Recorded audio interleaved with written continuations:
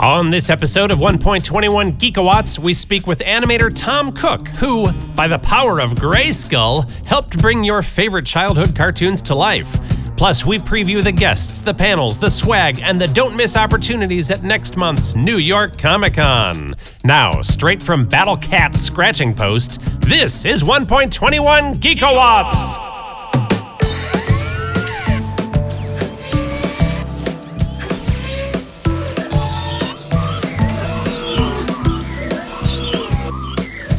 Hey there, and welcome to 1.21 Geekawatts, episode number 44 for September 2019. I'm your host, Brad Barton.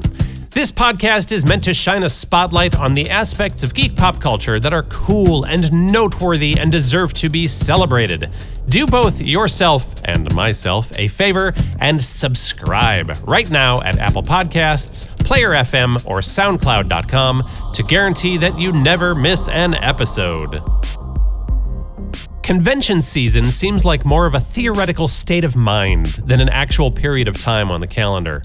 You can find some sort of pop cultural gathering just about year-round and have the opportunity to pick up comics and collectibles, meet your favorite creators of genre TV and film, and generally bask in the talent of cosplayers who are somehow able to shop and schlep around gigantic homemade anime swords.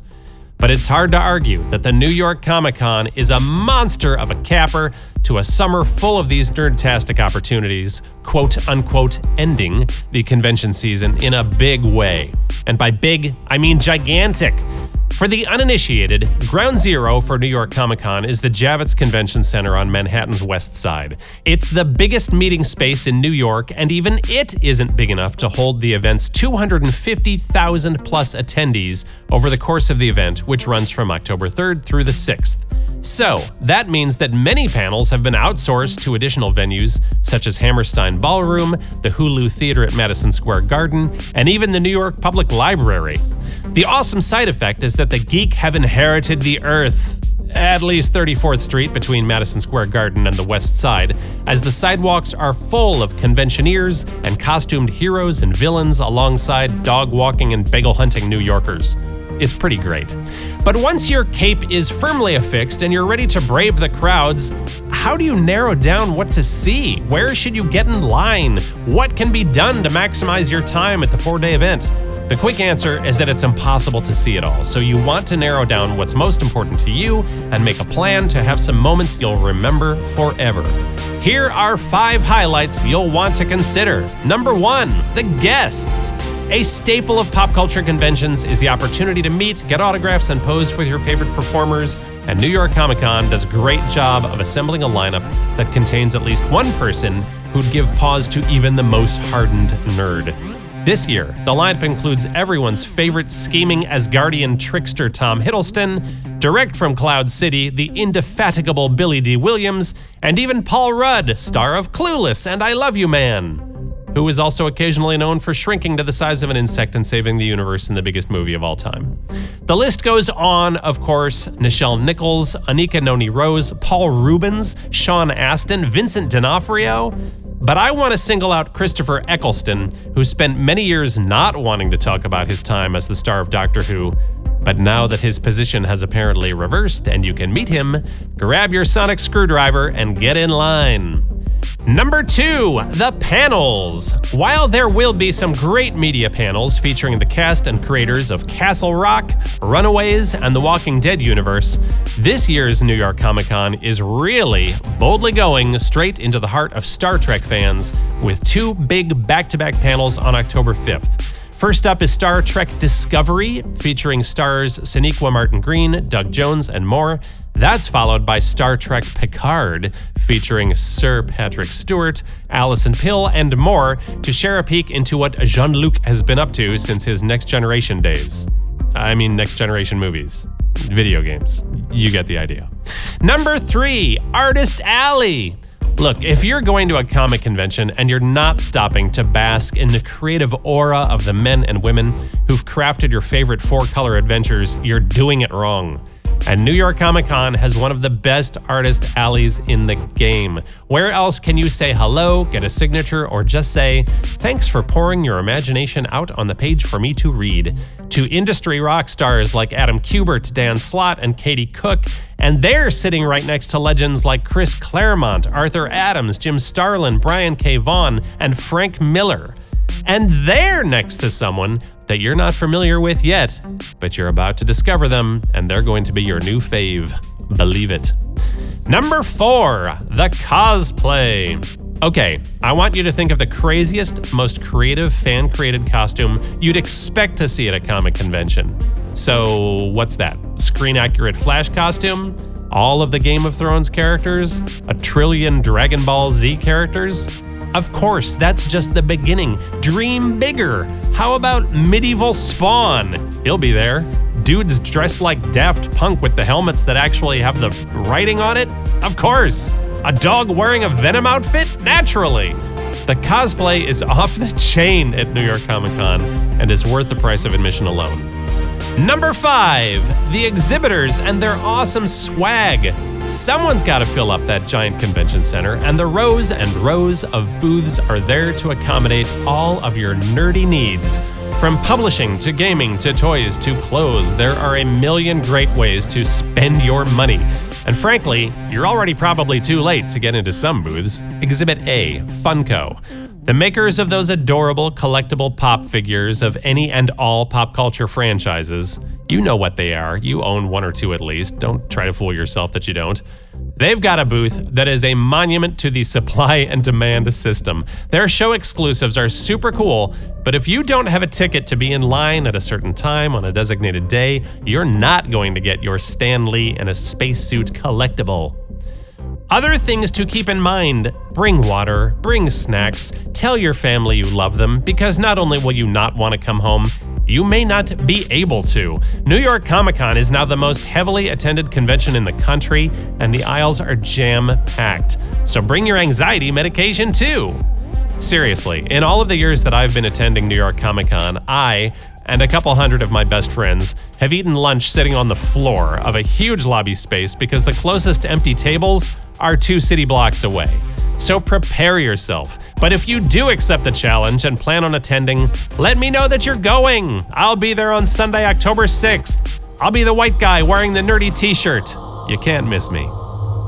Generation Xers can tell you what Saturday mornings are supposed to be like. Wearing your pajamas, crunching on cereal, and planting your bed-headed face in front of the TV for 2 to 3 hours, letting cartoons roll over into you, seep into you, and charge up your imagination before some kind of news show or golf or something came on. You'd watch Scooby-Doo, Plastic Man, Heathcliff, Thundar the Barbarian, Super Friends, Fat Albert, and of course Masters of the Universe and She-Ra, Princess of Power. And behind all these titles and more was animator Tom Cook, part of the hard-working teams that brought these characters to life 12 drawings a second. I interviewed Tom back in June at the Garden State Comic Fest in Morristown, New Jersey, and heard his tales of what it was like to bring these animated characters to life, and how it all started with a bus route. You know, I've got to say, typically when I write introductions for interviews, I typically list credits, but in the case of Tom Cook, I feel like I can probably sum it all up by saying, did you watch cartoons in the 1980s and 90s? Well, here you go. Here's who you have to thank for that. Thank you so much for the time. As I said, so many people, especially the Gen Xers of this world, are so intimately familiar with everything that you've done. I, of course, will list some of those just so we're on the same page, although we can see some of them right behind us. Masters of the Universe, naturally, Challenge of the Super Friends, Flintstones, some Roger Rabbit work. There's so many things, and I'm dying to hear about the path that you took to get through some of these things. So you started in 1978 at Hanna-Barbera, is that right? Correct, yeah. Kind of a weird way I got into this. Yeah. I was transit bus driver in Los Angeles. No way. Yeah. And I used to drive by Hanna-Barbera every day. That was part of my route. And I would just look at this building saying, I just want to go in there and just, tour the place or whatever, because that's what I grew up on was Yogi Bear, Huckleberry Hound, all those early 60s cartoons. And one day I think it was my day off, and I went out to get the mail, and it was a bunch of junk. And instead of throwing it in the trash, for some reason, I threw it on my kitchen table. And as I'm eating my sandwich, I see this little pamphlet. And I said, I'll just kind of look through the pamphlet while I'm eating. You know, I like to do something. Sure. And it was an extension course for the local college that they were going to be having in the summertime.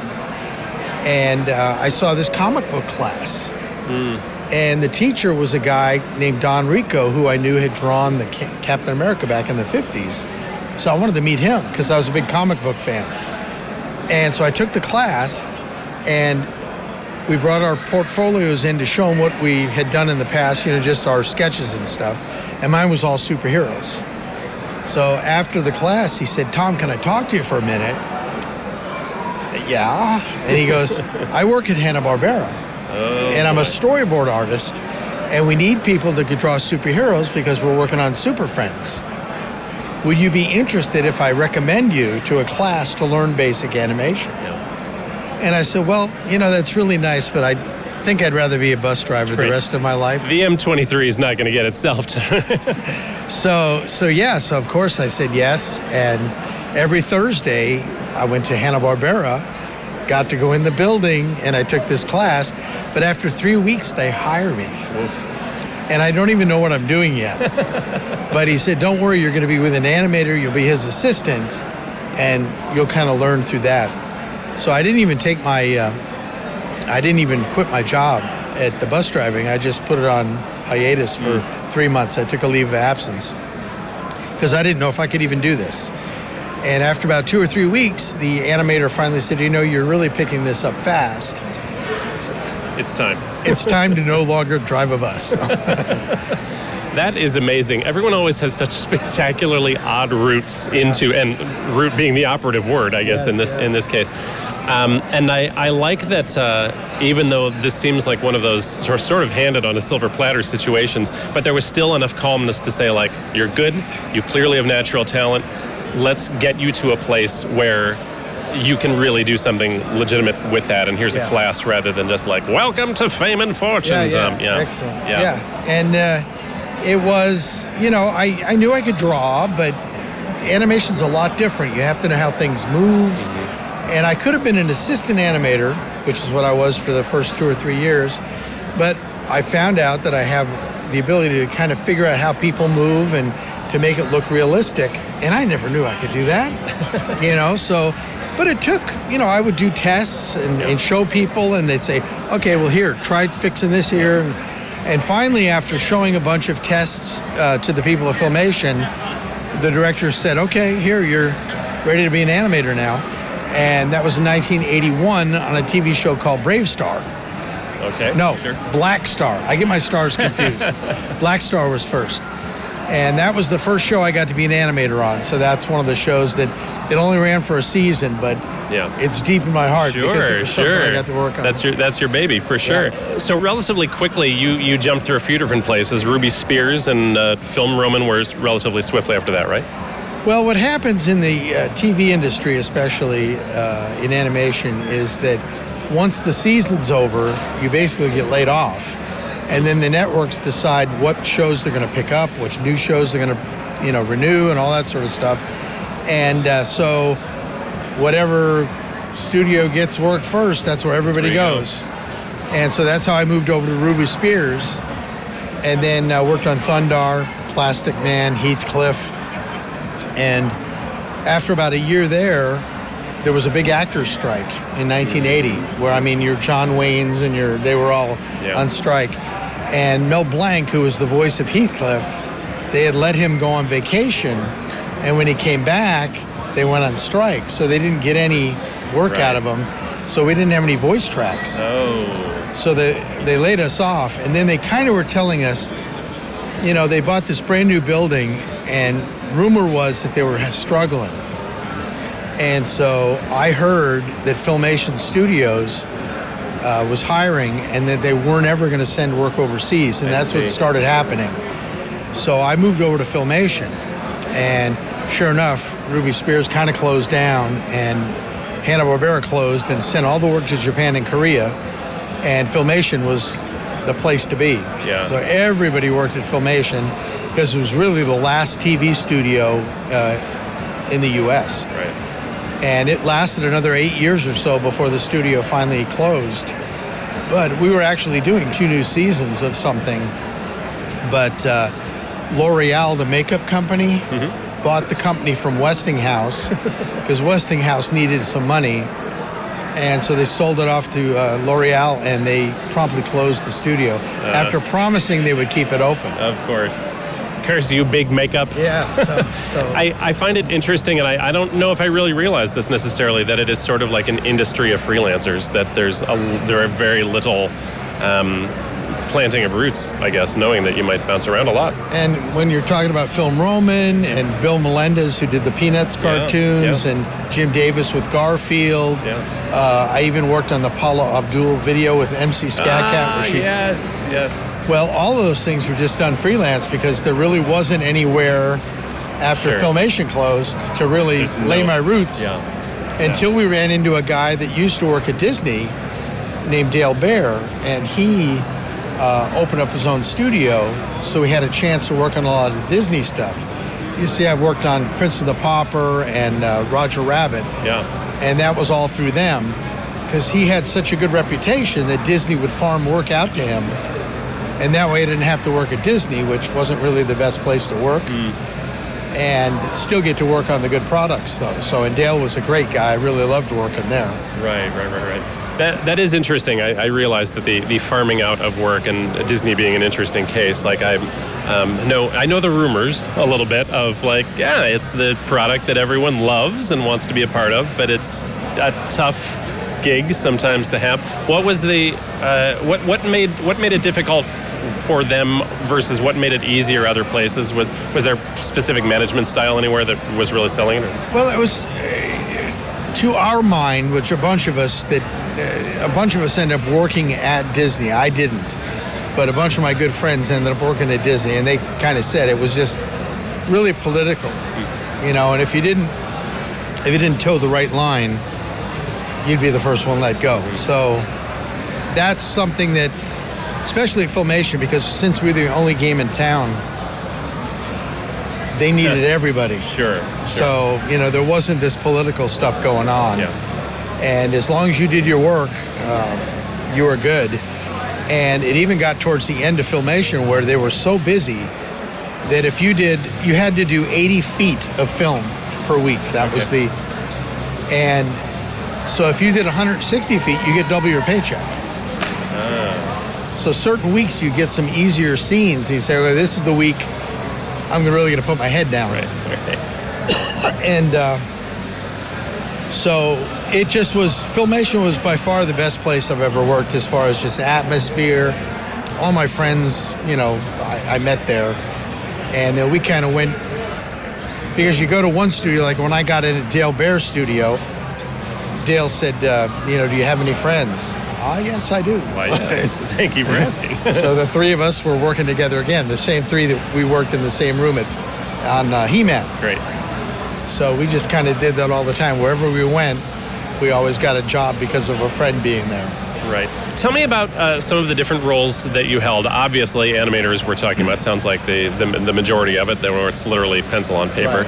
Right. But you started in storyboards even before that. No, I didn't do any storyboarding. Sorry. No storyboarding. I started out as an assistant animator, became an animator, and then in 1990, I moved to Seattle because there was really not much work. And so I ended up getting a job at Microsoft, and they had just come up with Softimage, which was a 3D program to animate in a computer. So I was one of the very first 2D animators to learn how to use this. And so I was there for about 3 or 4 years, but then they would send me around to different studios that were doing video games for Microsoft. And I would go there to train the animators how to animate because they knew the computer, they knew the program, but if you don't know how things move, you really can't make a move. So I did that for a while, ended up being an art director. And at the same time, I was also directing stuff, sending it back and forth through the mail. Duckman, Godzilla, one episode of Simpsons, King of the Hill. So a number of TV series I was a director on. Also something called HBO Fairy Tales. If you had HBO, there were these little different takes on Pinocchio. Was like a little black puppet. I remember these, yeah. Yeah, so I directed about eight of those or so, and that was kind of fun because they weren't storyboarded real well. So the timing, you'd get to a point where that's the end of and it's supposed to go to commercial. Well, there's another 50 seconds that isn't got anything to fill in the time. Right. So I called them up and I said, you realize the storyboard isn't long enough. And they said, just throw in your own gags. So I got to actually make up my own gags and put them into the series. So that was a lot of fun. Nice. Do you have, I'm going to go all the way back to the beginning when you were talking about Brave Star, no, Black Star. Is there in the so many series that you've worked on, some little nugget that never really got the chance to shine? I mean, I know that people come up and talk to you about Masters of the Universe all the time, and they're really very famous ones. But is there some series out there that you're like, you know what? If you would have given us 8 more episodes of such and such, that would be just as famous today. Well, and I think Black Star was the one. It was after Thundar, so it was that same barbarian type thing. But it was really nice because he rode on this big, huge dragon, which was really cool. And they had all these little Trobit people, which, you either loved them or you hated them. I thought they were kind of cute. You need a little comic relief, and that's what they were for. But I think that one is one that could have had a much better run, but then He-Man came along, and they just kind of put that in the back burner. And I think also, if I remember correctly, NBC or whoever was paying for Black Star, they wanted to take out a lot of the special effects and wanted to lower the budget. And Lou said, well, we don't want to do that. That's one of the things really. One of the points, Yeah. So, and then He-Man came up and it's like, well, now we really we don't have the time to do Black Star. So, because now suddenly instead of doing 13 episodes for a season, 65 episodes in 52 weeks. So we were off and running at that point. I never got laid off again for the next 8 years. Jeez, that's crazy. Well, He-Man does have the power to squash smaller series, apparently, when the going gets tough. Tom, thank you so much for the time. This is great. A really, really fun walk down a lot of everyone's childhood, and I appreciate the time. Yeah, that's what I hear more than anything else is, wow, you drew my childhood. It's true. Yeah, they'll go, this is my childhood. I go, yeah, well, this is my adulthood. Yeah. So that was the cool part. That's it for this episode of 1.21 Geekowatts. Many thanks to my guest, Tom Cook. Special thanks also to Dave O'Hare and Sal Zerzolo at the Garden State Comic Fest, and Eric Belomo for recording the magic as it happened. And thanks, of course, to you for inviting me into your ear canals to nerd out. It means more to me than you know. I'd love to hear what you think about this latest audio adventure. What do you like, and what deserves to get smashed like an Imperial Scout Walker between the 2 swinging logs of an Ewok booby trap? You can tell me by leaving me a message at one of the show's social media channels. They are the 1.21 Geekowatts Facebook page, where you can follow and discuss the latest film, TV, comic book, and genre entertainment news. On Twitter, I'm at 121 Geekowatts, and on Instagram, I'm 1.21_Geekowatts. Plus, you can find all of those feeds at the 1.21 Geekowatts website. It has photos, blog entries, every episode to date, newsletter sign-up information, and more. Get thee to 121geekowatts.com and wallow in the nerdliness. And while you're nerding around on the internet, be sure to visit Marvel.com, where you can find more of my work as the writer of the Marvel Top 10 video series. The most recent episodes include Top 10 Vehicles, a list which, admittedly, inexplicably, does not include the Avengers Quinjet or the X-Men's Blackbird, but it does prominently feature the Spider-Mobile and a certain motorcycle blazing with hellfire. Visit Marvel.com to see the full video. Hey, did you know that every episode of this podcast is available for free at Apple Podcasts? It's so easy to subscribe and never miss a geeky second. And while you're visiting Apple Podcasts, you can help us out. Whether you're a subscriber or not, please rate and review the show, especially if you have something nice to say, because that will help more like-minded listeners find the show. If you're not an Apple Podcasts user, you can also find us at SoundCloud.com or on Player FM. You're probably listening to my voice right now thanks to one of those platforms. Browse the other episodes listed there and check out another one. I'll even make a recommendation. If you enjoyed this episode's interview with Tom Cook, I encourage you to check out episode number 38, when I spoke with Steve Levine, an illustrator and general behind-the-scenes champion of the Teenage Mutant Ninja Turtles comic book and merchandising empire. When it comes to the Turtles, Steve is an unsung hero. A hero in a half shell, if you will. Oh, you won't? Well, all right then. That's episode number 38 of 1.21 Geekawatts. Give it a listen as soon as you finish this one. Huge gratitude to my co-producer, composer, sound designer, and inventor of the future, David Sisko. Wow. You are and remain the best, Sisko. Dear listener, if you enjoyed this travel-sized chunk of geekitude, please share it with a nerdy friend. You can follow, like, etc. all of those social media accounts mentioned a few seconds ago, and let people know that you're listening. I'm Brad Barton, and until next time, here's nerd rock band H2 Awesome rocking out with the 1.21 Geekawatts theme song. Thanks, guys. Bye-bye.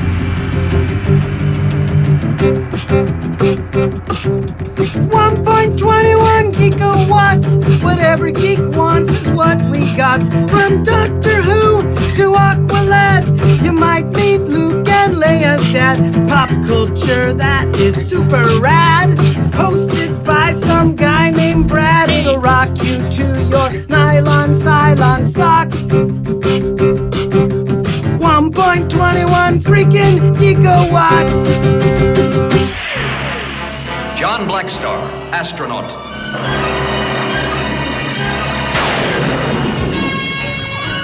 Is swept through a black hole into an ancient alien universe.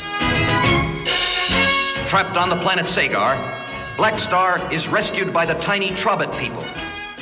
In turn, he joins their fight for freedom against the cruel overlord.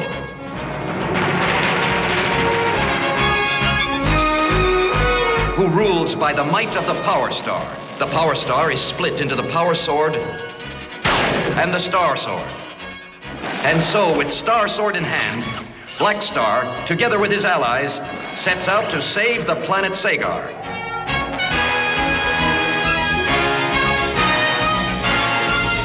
This is his destiny. I am John Blackstar.